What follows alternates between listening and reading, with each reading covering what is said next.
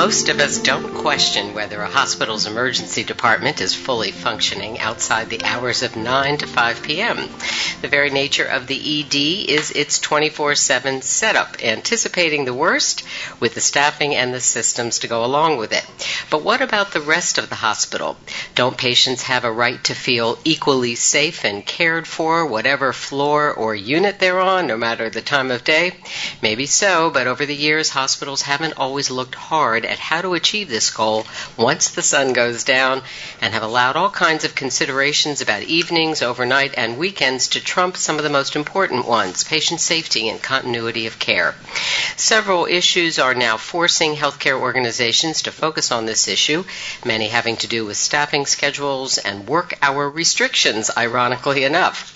Adapting to these changes has linked up with a more robust understanding of patient safety, and the trajectory is changing the processes and the assumptions about the hospital at night. That's what we're going to explore on this edition of WIHI. And my microphone seems a little bit hot, so I'm going to ask somebody to turn it down just a little bit.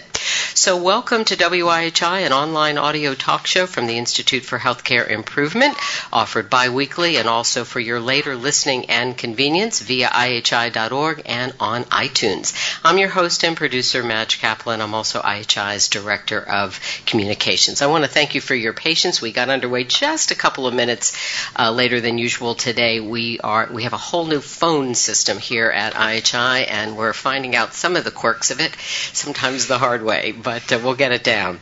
So we have three terrific guests on the program today, and their work reflects different approaches hospitals are taking, depending on the country, and here in the U.S., on the type of hospital. So we're going to get actually a pretty good view of some interesting work on the hospital at night.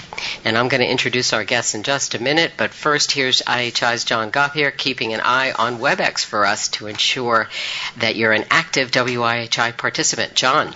Hi, thanks, Madge. I just have a few items to point out to help you all make the most of today's program. First of all, we have the chat window. If you've tuned into WIHI before, you know about the great conversation that takes place in the chat window. We keep the chat closed during the beginning of the conversation, but open it up after about 20 minutes for all of you to share your questions and comments. Once the chat is open, make sure that your questions and comments are directed to all participants. We'll be in the studio monitoring the chat area and bringing the questions to Madge and our guests. There are sure to be some helpful resources that come up during the program, and we have created a resource document that we'll post on IHI.org along with the recording of today's program. And there's a few ways that you are connected to WIHI today. If you're logged onto the computer and listening to the program by streaming audio coming through speakers or headphones, you'll see a box in the top right-hand corner labeled Audio Broadcast. This format works best if you're on a high-speed connection. If you're on a slower connection, call in on the phone. If you're logged onto the computer and have requested a phone connection, you'll see a small icon with a red X near your name and listed in the attendee window. If you're dialed in on the phone today, you'll not be able to ask questions, so just sit back and relax and enjoy the program. And finally, if you experience any technical difficulties, please send me a message chat on WebEx. Back to you, Madge. All right. Thank you so much, John Gauthier. So I'm thrilled that we're, I guess as we get to kind of the shortest day of the year, as it were, and more darkness than lightness in our hemisphere anyway, it's interesting to talk about the hospital at night, since nighttime can sometimes feel like it's starting at 4 o'clock. So let me now provide some brief introductions for our guests. And again, thanks for your patience as everybody got on board. Joining us from North Wales is Dr. David Gozard, a hematologist whom we at IHI had the pleasure of working with directly when he was a Health Foundation fellow here several years ago. And in the past decade, David's been the medical director of two separate trusts in Wales that have now become one, and he's helped lead several national patient safety initiatives. Among other things, he currently consults on quality improvement in healthcare. Welcome, David. Are you there? Madge, I hope you can hear me from North Wales. It's great to be on the line. Well, you sound almost as far away as that perhaps is. But other than being... it's not that far, Madge. No, I know. Other than being at sea. Well, we've got, if you're logged on to the computer with us, all of us, you see David's very friendly face and a little bit about him. So welcome, David, and I, in some sense, owe the fact of focusing on this program to him and some of his early work on this in the UK. So jumping to Ohio, Dr. Christine White is an assistant professor of pediatrics and the director for general inpatient services at Cincinnati Children's Hospital Medical Center in none other than Cincinnati. And she's been involved in numerous improvement activities, including medication reconciliation and improving communication between and among staff at night. Welcome, Christine. Thank you very much, Madge, for having me. All right, wonderful. And sharing the state of Massachusetts with those of us here at IHI in the Cambridge office is Dr. Winthrop Whitcomb, who is a practicing hospitalist at Bay State Medical Center in Springfield, Mass. His work and activities have been central to the growth of the hospitalist profession and the 24/7 staffing that goes along with it. He's the author of 3 books related to the hospitalist practice, and we're grateful, Win, that you could be part of our program. Welcome. Hi, Madge. Thanks for having me. I'm really looking forward to the hour. Okay, fabulous. Okay.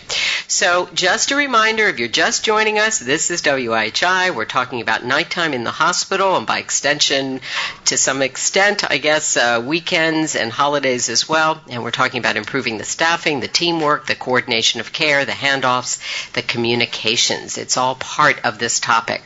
So let's get started.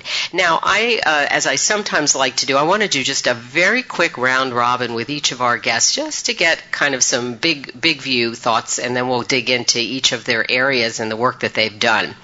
So while I'm sure everyone who's joined us today is here because they share some concerns or perhaps they're working hard on nighttime hours in hospitals, but I want to start off by playing a bit of devil's advocate, as in, what's the problem?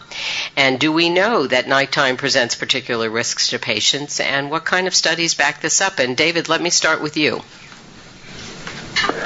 Yes, Madge, I think nighttime is a problem. I think it's a problem of recognizing ill patients. It's a problem of getting the doctor with the necessary expertise to that patient. It's a problem, really, of having a wide number of specialties with things that can go wrong.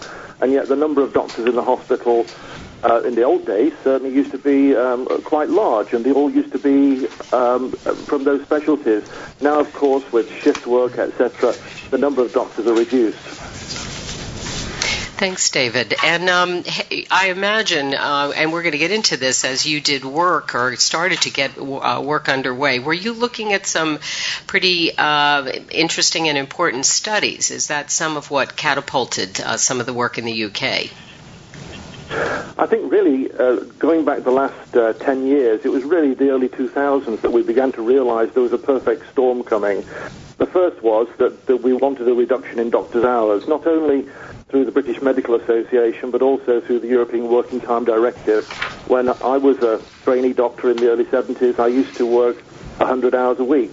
Now, those 100 hours, 40 of them would be office hours, and 60 of them would be in the evening and at night. I hoped to be asleep in my bed, but I could be called up, etc.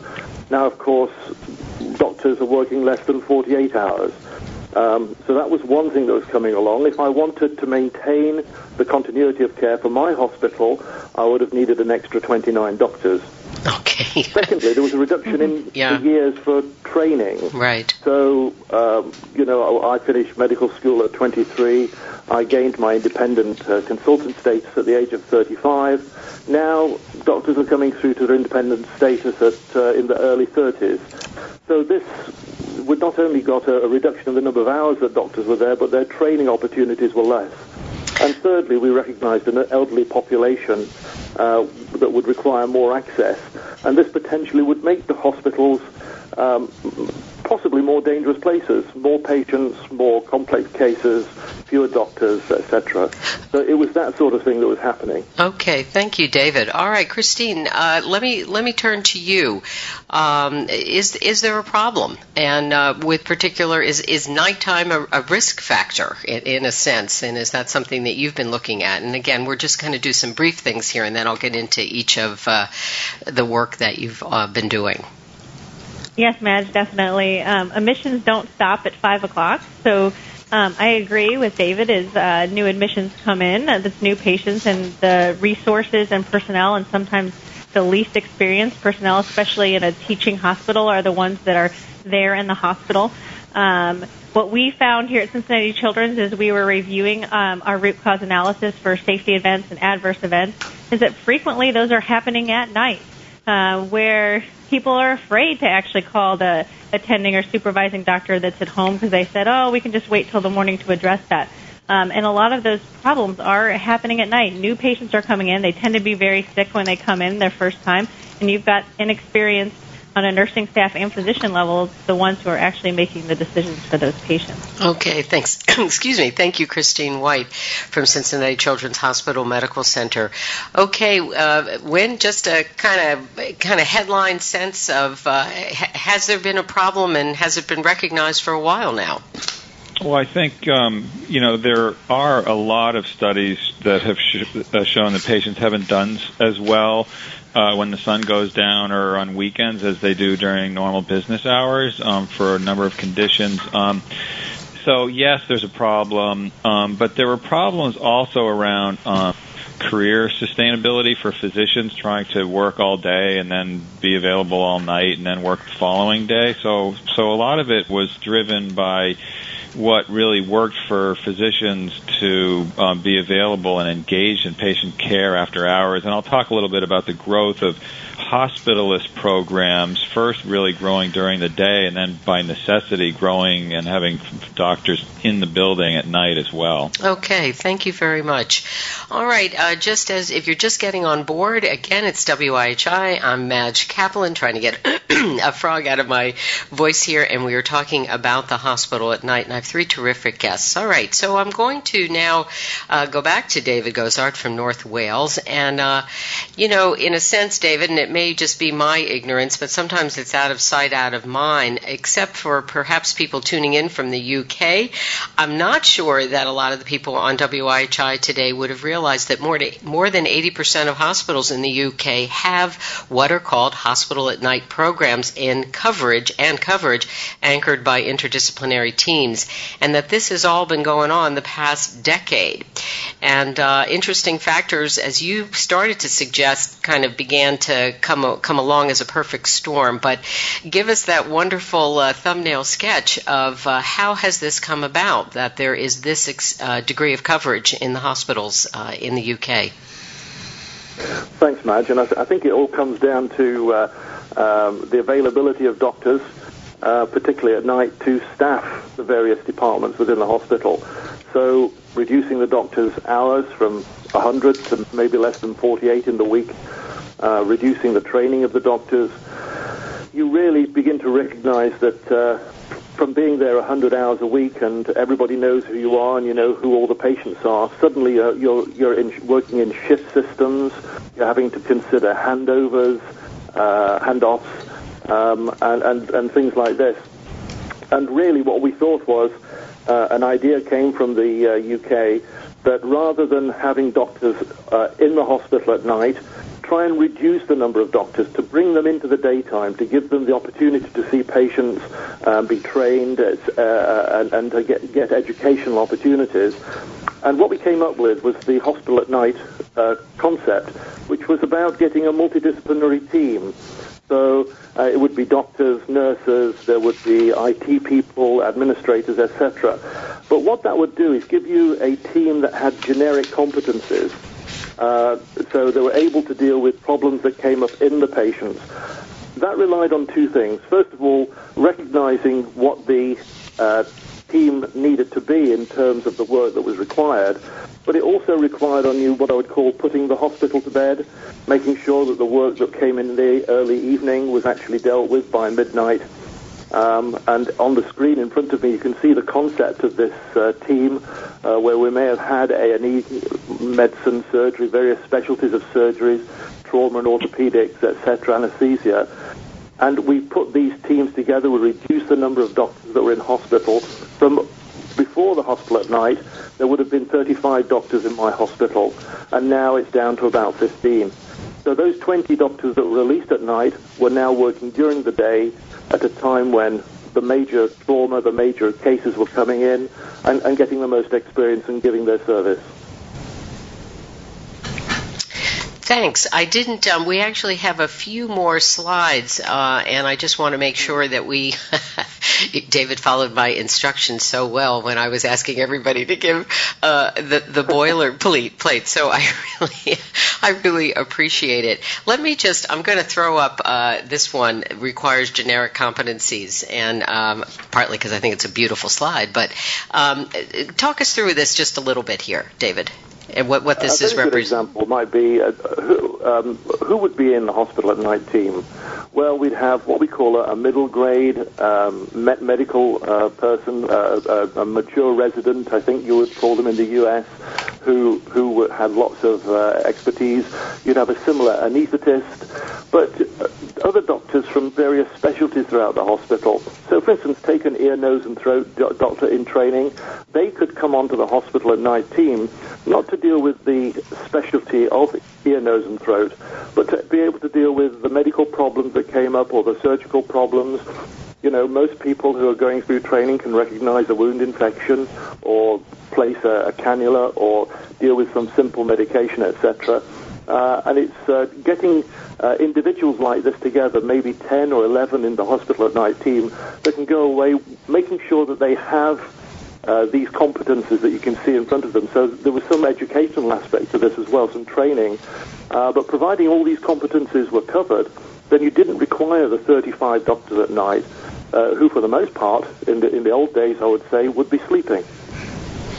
Okay, all right. That's very, very helpful. Okay, one quick follow-up question, then I'm going to turn to Wynn. You, as this work has been going on for some time now, there and is kind of blanketing most hospitals in the UK, there's been an opportunity to study some of the effects and some of the benefits. Can you just quickly tick off what some of those results have showed? I think there's really been a lot of concern. The concerns have been twofold. First of all, is taking away these doctors at night going to cause any harm to patients? So we've been very carefully monitoring the adverse events that might occur. There's been no increase in adverse events, and what I might say is that because you have a team that are meeting around about midnight, they know who the ill patients are, they will be looking at them throughout the night, etc.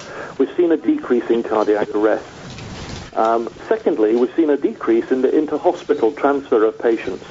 And thirdly, we've seen a decrease in the patients that were transferred between hospitals. So it seems to me that not only have we set up a team that doesn't do any harm to the patient, but they're actually doing some good. I think the second issue is quite important, and that's about training. So, you know, when I was in the 70s, a surgeon who was going to come and be an attending may have had 30,000 hours of experience during their training period. Now, with the reduction in the hours, it's 6,000 hours. How do we get them to get the experience that they need to be a competent surgeon? And so what we say is that every patient contact is a training and an educational opportunity. And we're very keen on getting the training in and making sure that happens, rather than in the old days when it was slightly by osmosis. All right. Well, thank you, Dr. David Gosard from North Wales, a hematologist who's been very involved in this whole initiative throughout the UK, including in Wales. I really appreciate it. We'll follow up with some additional questions during the Q&A section of the program, particularly about some of the interest that some folks may have about the greater use of nurse practitioners and some others. So really appreciate that. So you've just been listening to Dr. David Gosard from North Wales. So let me turn next to you, Wynn Whitcomb. And as I've learned in preparing for WIHI, there's a really strong connection between this issue, the hospital at night, and the growing role of hospitalists, to the point now where we have a term called nocturnists, which perhaps folks on the phone were familiar with before we got that title into the program. And you mentioned to me in preparing for the show that Mercy Hospital in Springfield, Mass, in the 90s, where you worked for quite a while, was the first hospital in the U.S., you said, to have 24-hour coverage by a physician. And at first that made me scratch my head and do a double take. What do you mean there wasn't a physician there 24 hours? But I'm confident you're going to explain all that to us. Wynn, welcome. Yeah, sure. Thanks, Madge. Yeah. And so Mercy was among the first hospitals in the U.S. to have what I'll call board-certified internists on site 24/7. Emergency departments had physicians on site 24/7 starting, I'm told, 20 or 30 years ago. And actually, if you go back before that, at least in the United States, before emergency medicine physicians were in the building all night, I'm not sure if anybody was actually in the building all night who was fully trained and really looked at their role in the hospital as a career track. So then if you sort of fast forward to 2011, and if you go to my first of two slides, what you see is you see the growth of hospitalists who are in the building at night. And before I explain the slide, let me give you two definitions. One is the definition of a hospitalist, and that is a physician who's a generalist whose primary professional focus is the care of hospitalized patients. And then you have a nocturnist, and that definition, at least as we put in the Society of Hospital Medicine 2011 survey, is a hospitalist who predominantly provides in-hospital night coverage for inpatients. So if you go back to that slide, the first slide, what you see is it reflects what's happened around the United States, and that is, first you've had the really explosive growth of hospitalists throughout both academic medical centers and community hospitals, starting about 15 years ago, and then growing so that as of 2010, as it shows here, we have hospitalist groups providing on-site care. About 2/3 of hospitals, and then what you have is, and that by on-site I mean that's on-site all night long. And then a minority, about 1/3, providing this more traditional model of beeper call, or you're at home and you're on the beeper and covering nights that way. Now, this next slide is a little confusing, but it does show from our 2011 survey again percentage of night coverage provided by nocturnists. And just recall, a nocturnist is somebody who only does night work, who's a hospitalist. And what we see here is about 16% of hospitalist programs have their night coverage completely covered by nocturnists. Now, the balance, I showed you on the other slide, but the balance of the majority of those hospitalist programs do have somebody in the building at night. It's just that it's more of a rotational schedule where those hospitalists might do some night work but then rotate with day shifts as well. So just sort of as a summary statement to the growth, what we've seen is tremendous growth in hospitalist programs in general, and as they've grown, they've found it necessary to have somebody in the building all night long. It just doesn't make sense to do it any other way. And the real sort of aha with this is that the hospitalists who are functioning as nocturnists have really seen that this is a unique skill set. So it's a little different than the skill set of a daytime hospitalist. This is somebody who's really good at taking care of patients at night, patients who are unstable, patients who are just being admitted to the hospital, and also cross-covering often large numbers of patients in hospitals. And so that's what we've seen, and I could go on, but why don't I leave the sort of demographics at that? Okay, that sounds good. And we'll follow up with some, additional questions about that. Just maybe one quick thing, very quickly. As far as the benefit, the effect, has research been able to shed some light on this, on what difference nocturnists are making? Yeah, so not a tremendous amount of really great research yet on what nocturnists are able to provide in terms of quality or cost. We have research on hospitalist programs in general that have shown a beneficial effect on length of stay and cost in hospital for patients who during the hospitalization. We have some evidence to show that quality is better, but other reports raising some questions about whether quality is better or the same than the traditional model. So stay tuned on that one, Matt. Okay. All right. Thank you, Wynn Whitcomb from Bay State Medical Center, and who's been tracking a lot of this as a hospitalist for more than the past decade.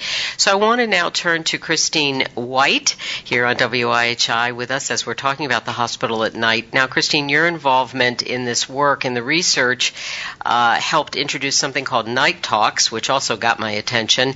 And it started really with an identified problem at Cincinnati Children's Hospital Medical Center. So what were you concerned about? What were you tracking? And what kind of work, therefore, ensued?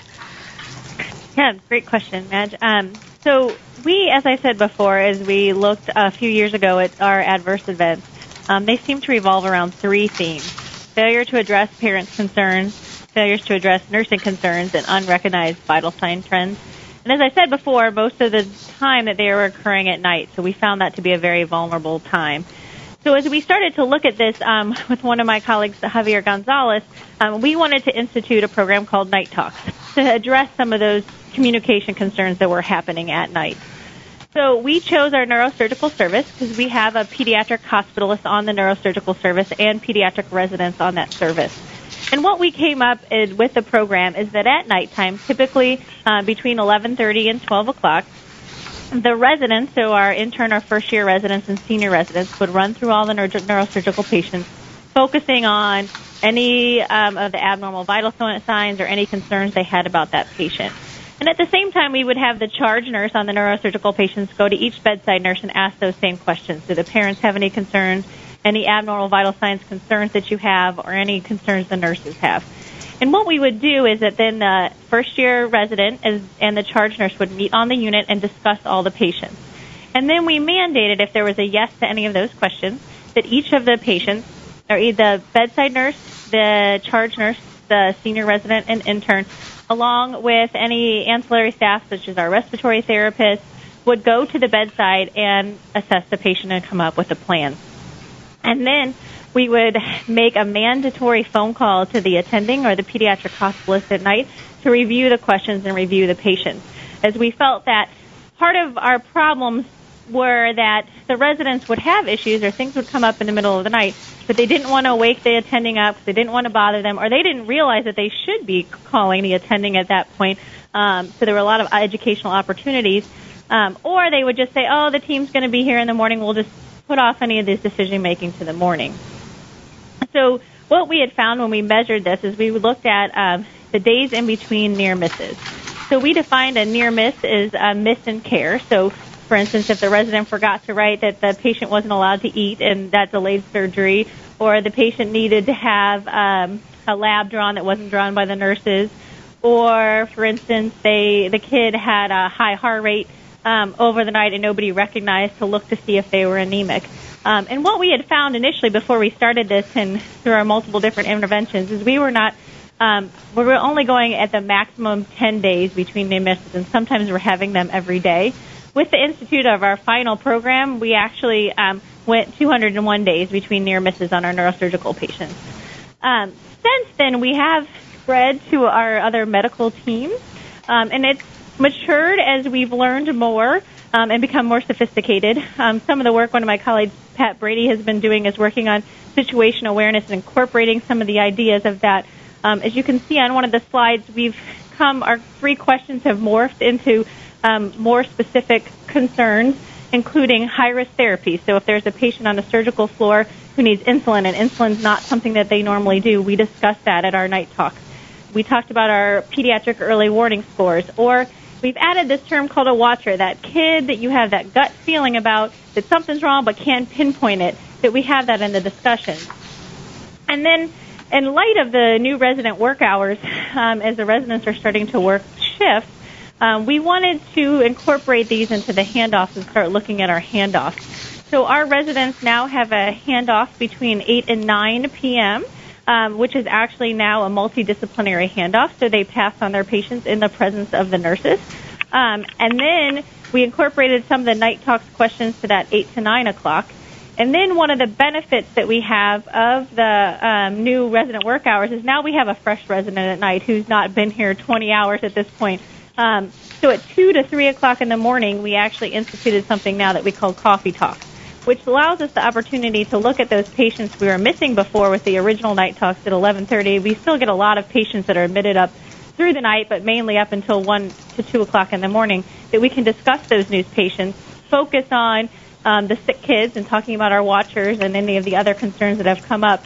And then we've introduced other pieces to that, such as, early figuring out which kids are going to go home in the morning, other pieces into that, and have had great success with that. And you've said, thank you, and you've said, I believe, that this model has really been spread throughout the hospital? Correct, mainly to our medical services. Okay. So at this point, all of our medical services, and a few of our surgical service, like our trauma team and our liver transplant team, have had it. We've run into some hard parts as far as with surgical services, especially since each patient sometimes has their own attending, and facilitating that conversation has been more difficult. Or they have a resident who actually covers 2 hospitals and cannot be present for the coffee talks or night talks. So let me, thanks, Christine. Let me ask you one other quick follow-up question. I've had discussions about resident work hours on WYHI, and it's certainly an issue everyone on the program is familiar with. There is a way in which a lot of these issues and changes are coming together and actually working well together. Do you feel that skeptics around any number of issues in terms of what's possible, but particularly are somehow encouraged by the kind of work you've been able to do at Cincinnati Children's, skeptics particularly about shifts and that kind of thing? I think so. I think that it's brought with us some different opportunities and made us think outside the box as far as, the multidisciplinary handoff. Now with the shift work and incorporating night talks to that, the nurses actually feel like they know what's going on with the patients and know why we're doing things and feel like they're more part of the team. And I think we've had great positive results that people buy into it. And it has brought us the opportunity of having now 2 check-in points where, we do look at that in the middle of the night now, too. So I think that there's been other opportunities, and we've seen the changes sustainable as far as the days between near misses, depending on whatever service that we're on that has been a success. All right. So great. Thank you, Christine from Cincinnati Children's, and great thumbnail sketches as I demand from everybody for WYHI. I appreciate everyone trying to get things out very succinctly. All right. It's time now to hear from our WYHI participants, and John is going to just remind you how to chat in questions and comments, and we'll get in as much as we can before the hour is up. John. All right, just a reminder that when you're chatting at us, make sure you chat to all participants. That way Madge and I in the studio can see what you're saying, and so can David, Wynn, and Christine. We do have some great questions that have been thrown at us so far. One from Elan says, has there been any divide within hospitalist groups between those who work days and those who work nights? And they're referring to fewer admissions, less involvement with medication reconciliation, and perception of reduced workload. Okay, thanks, John. And just a reminder, do chat into all participants. These folks have obviously got to John early with some comments privately, which John is sharing, which I appreciate. And maybe John can kind of, if there are any more, he can throw them into the big chat screen here. So do chat in your questions to all participants. So divides between day and night. I guess, Wynn, that's for you. Sure, absolutely. There is, and what happens is that the nature of the work is different from night to day, and you'll see within hospitalist groups separate cultures develop between the nocturnist and the day hospitalist as a result of those, the difference in the nature of the work. And the question sort of alluded to, geez, are the night hospitalist or the nocturnist pulling their weight in terms of workload? Are they doing all they should be doing for performance improvement and things like medication reconciliation? And I would say it's really kind of apples and oranges. At night, it's a lot harder. And I was interested with David's, model of having a multidisciplinary team active at night. I mean, we have a hard enough time getting our multidisciplinary team active during the day that I was really fascinated with that model. But so the night hospitalists tend to be more patient care focused by necessity, but I still think they're doing a lot of hard work. In some ways, they're working as hard as anybody could possibly imagine. And the conundrum for the having a nocturnist program is that if you look at pure workload, they're actually doing less than the daytime hospitalists in terms of how much they bill or produce. But if you look at, for example, the average night hospitalist does something like fields 50 pages from nurses in the midst of trying to do their other work as well, and puts in hundreds to thousands of orders every night. It's difficult work, and it just sometimes it's hard to track how productive they are. So yes, and then finally the challenge becomes, how do you bring cultures together? David mentioned the challenge of handoff between shifts, and that's one key sort of reason why cultures need to come together, and we can talk about some of the solutions if you want. Okay, great. Okay, we had to get the chat thing. Thank you very much, Wynn. And by the way, I always try and encourage guests to ask any questions you would like to of one another. Wynn suggested, just very quickly, David, that the multidisciplinary aspect of things that you have in Wales is something he could only maybe dream of, talking primarily about a more single profession, kind of focus on the nighttime. What makes that multidisciplinary implementation perhaps easier in the UK, David? Well, thanks, Madge, and it was interesting listening to Wynn. I think the important difference is that we don't have any doctors who just work at night. Traditionally, all doctors in training have worked during the daytime but have had to do night call and be resident within the hospital. So all we've done is we've taken that residence at night and incorporated it. Rather than 35 doctors wandering around the corridors individually, we've turned it into a team that meets. I was interested in Christine's chart there. We meet about 12 at midnight, and we allocate ill patients for somebody to go and have a look at, and the senior medical resident will be there and coordinating or orchestrating the resource that he has in terms of the manpower. Thanks, David. And would the notion of a nocturnist seem very odd in the UK? Yes, I mean, we do have doctors during the day that work just during the day who aren't in training. They're called staff grade doctors. They come in, they're not in a training program. They have tenure. They sit in and have certain competencies and capabilities, but we don't have any nocturnists. We tend to deal with that with this hospital at night team. Okay, thank you. There's a question here about, somebody is asking, Coralie, is any work being done on sleep hygiene and nutrition intervention on the night shift to improve alertness? And I assume what we're talking about here is for the staff itself.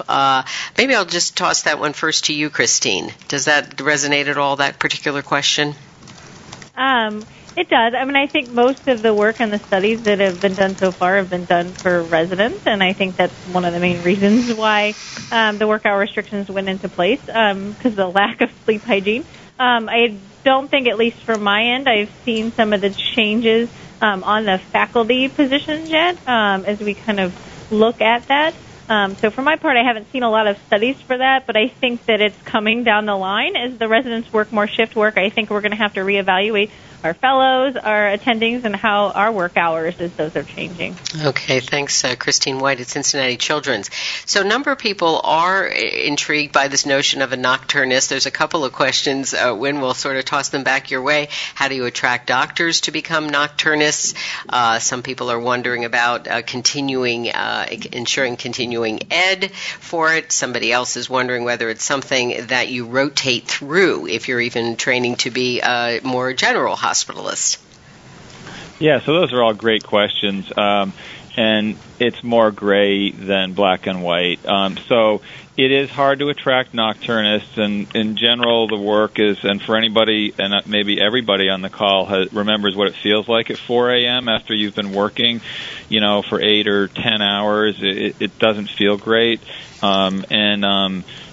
So it's hard to get folks. And so what hospitals programs have done in general is they either work those nocturnists, they demand fewer hours per month or per year from the nocturnist at the same pay, or they pay them more for the same amount of work. But in any case, my sort of observation has been it's really hard to make a career out of this. And I have one colleague, she's sort of the original nocturnist, and she did it for about 9 years. And she just had that, makeup where she liked to work at nights, and she was a full-time mom during the day. And but most people last a few years in the role. They're often doing it for lifestyle reasons, whether, they're moms or they have something they love to do during the day. But the folks who are doing it, for more than 10 years that's a small group of people. And then in terms of continuing education, I'm not sure if it's too much different. There's the usual menu of options, and I don't know if that menu is a whole lot different for nocturnists. Okay, thank you. Wynn Whitcomb at Bay State Medical Center in Springfield, Massachusetts. David, I'm just going to lob one in from me here. You mentioned when we were discussing today's program that first of all, that there's some benefits accrued to the daytime processes learned at night. And you also said, sort of maybe slightly contradictory or not, that there's also a bit of vulnerability going from night to day in terms of the handoff. Could you elaborate? Yes, I think, like I said, when I was a young trainee and I was in the hospital at 100 hours a week, there really wouldn't be any necessity for me to be handing over to anyone. I'd work through the day, I'd be on call at night, I'd know the patients, etc. I was working almost as a daytime doctor and a nocturnist in one. Now that we're working shift systems, and shift systems are virtually uniform now across the National Health Service, the important thing is handing over the care of the patients. One of the easy things that we've done is that as you walk onto a ward and have a look at the list of your patients in the morning, there's a little note at the side, a little badge that says hospital at night if your patient has been seen by one of the team, etc. But certainly there is vulnerability of the handoffs. It's something that we've had to invent, and actually make sure it's reliable. I mean, secondly is the benefits of the hospital at night, particularly as we move now into the hospital at day. It sounds a bit of contradiction, but the lessons that we've learned from getting a small team together with multiple competencies is enabling us now to produce the same sort of teams during the day that deal with the emergency work coming in and allow us then to get on with the elective work where so much of the training is done, particularly in surgery, etc. So we're learning some of the lessons of the hospital at night, and some hospitals are now bringing in hospital at day teams. Interesting. That's great. So one of your UK colleagues, a fellow here at IHI right now, Chris, is asking about some new Dr. Foster organization research just been published that says 1 in 8 hospitals had higher than expected death rates on weekends. And I believe we did discuss that just because maybe the hospitals are getting things a bit better on night times and evenings and night times doesn't necessarily extend to the weekends. What's going on weekends, David? Don't mean to put you on the spot. I'd be very interested to see the case mix of that. I know the Dr. Foster research. It hit our headlines here. Right. I think it was something like 7.6% during weekdays, going up to 8.1 or something like that at the weekends. They called it statistically a 10% rise, but you can see what the numbers are. Yeah. I think it's interesting to look at what the causes of this might be. Weekends, there's more people moving around. I suspect there are more RTAs at weekends, more trauma. I'd really be quite keen to see what these cases are. Certainly, I think weekends have always been more dangerous than the weekdays, and it goes for holidays as well. but I think the difference is minute, and of course we can't be complacent about it, but it's not earth-shatteringly greater than during the weekday. Okay. Thank you, David. And by the way, just a reminder to everybody that when you log off the program today, you can download all our slides that we shared with you, and we're also trying to capture some of the references and resources, and we'll have those in a resource document, and perhaps we can publish some of the links, provide some of the links to the Foster research as well as some of the other things that David has shared with me. Christine, I wanted to ask you whether or not you feel that the program that's been going on at Cincinnati Children's is something that other academic medical centers in particular, trying to find this kind of new magic and systems with resident work hours, etc., could begin to learn from and also develop their own models with some learning from what's going on at Cincinnati. No, I definitely do think it's spreadable. I mean, I think a lot of it is about communication and how do you communicate and having those discussions on a regular basis. And as David has talked about, how do you move that into the day, too, and have those same conversations. I think there's a lot of great work that's going on as far as there's an IPASS study that's starting to look at Chris Landrigan and Jen O'Toole at our institution and Amy Starmer are working on and looking at these handoffs. And, you know, with cutting resident work hours, the handoffs have to be looked at even more on what are the quality of those handoffs and how do we teach people to hand off patients and also be aware of everything that's going on when they've been in shifts and may not know the patients as well as they're turning the patients over. So I definitely think that these are spreadable concepts. I think we have to take a lot of it to the day, too, because I think the shift work is affecting exactly what David says and how things happen in the mornings and how things are turned over in the mornings as it becomes more vulnerable as we change things over. I think for us, this had been a great opportunity for education at night. So when the residents would call and give an example of a plan that they were making and saying that, oh, we've got this patient with a high heart rate, we think they're just fussy or it's just pain, and going through the differential of what it could be and talking about, well, it could be anemia, it's a post-op patient, let's get a CBC. And I think that we then start treating the patients with care all the time and not just waiting to the morning as the time to care for them. So we could get those CBCs, the complete blood count, look in to see if they're anemic, and have that in the morning so we can decide to transfuse them or not instead of waiting in the afternoons. And I think what we have to look at, I think we found a lot of those educational teaching points with our night talks, but and now that as the residents work more shifts, or how do you, kind of what Wynn was saying, but how do you, with Nocturnus, have an educational component if you're in a teaching hospital for residents now, because they can't get all their learning during the day anymore. So how do you kind of translate that as well? Thanks. Go ahead. I can chime in. So this is Wynn. We added a separate shift. So we had two nocturnists who were doing, everything that a nocturnist does at night: admissions, consults, emergencies, rapid responses, and lots of cross coverage.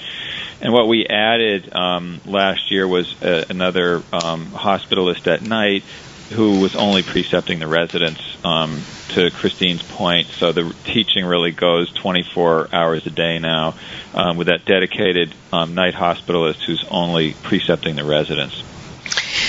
Thanks, Wynn and Christine, both.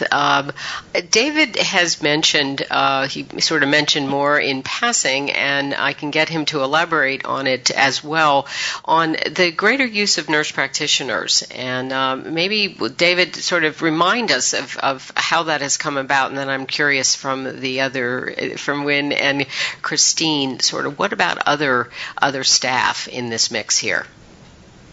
Yes, Madge, that's a great question. Essentially, when we were looking at setting up the hospital at night, the issue was around were doctors doing medical work, or were they doing other work that could be undertaken by other staff groups? And again, part of the audit within the hospital was to get doctors to complete diaries at night to say what they were doing, etc. And it became very apparent that many of the things that they were being called to do, often up out of their beds, and this is the slide, a significant proportion of doctor time is spent on non-clinical and routine tasks. We found that we could transfer some of these tasks to other professional groups, and along came the nurse specialist, the nurse practitioner, who really is an essential part of the team.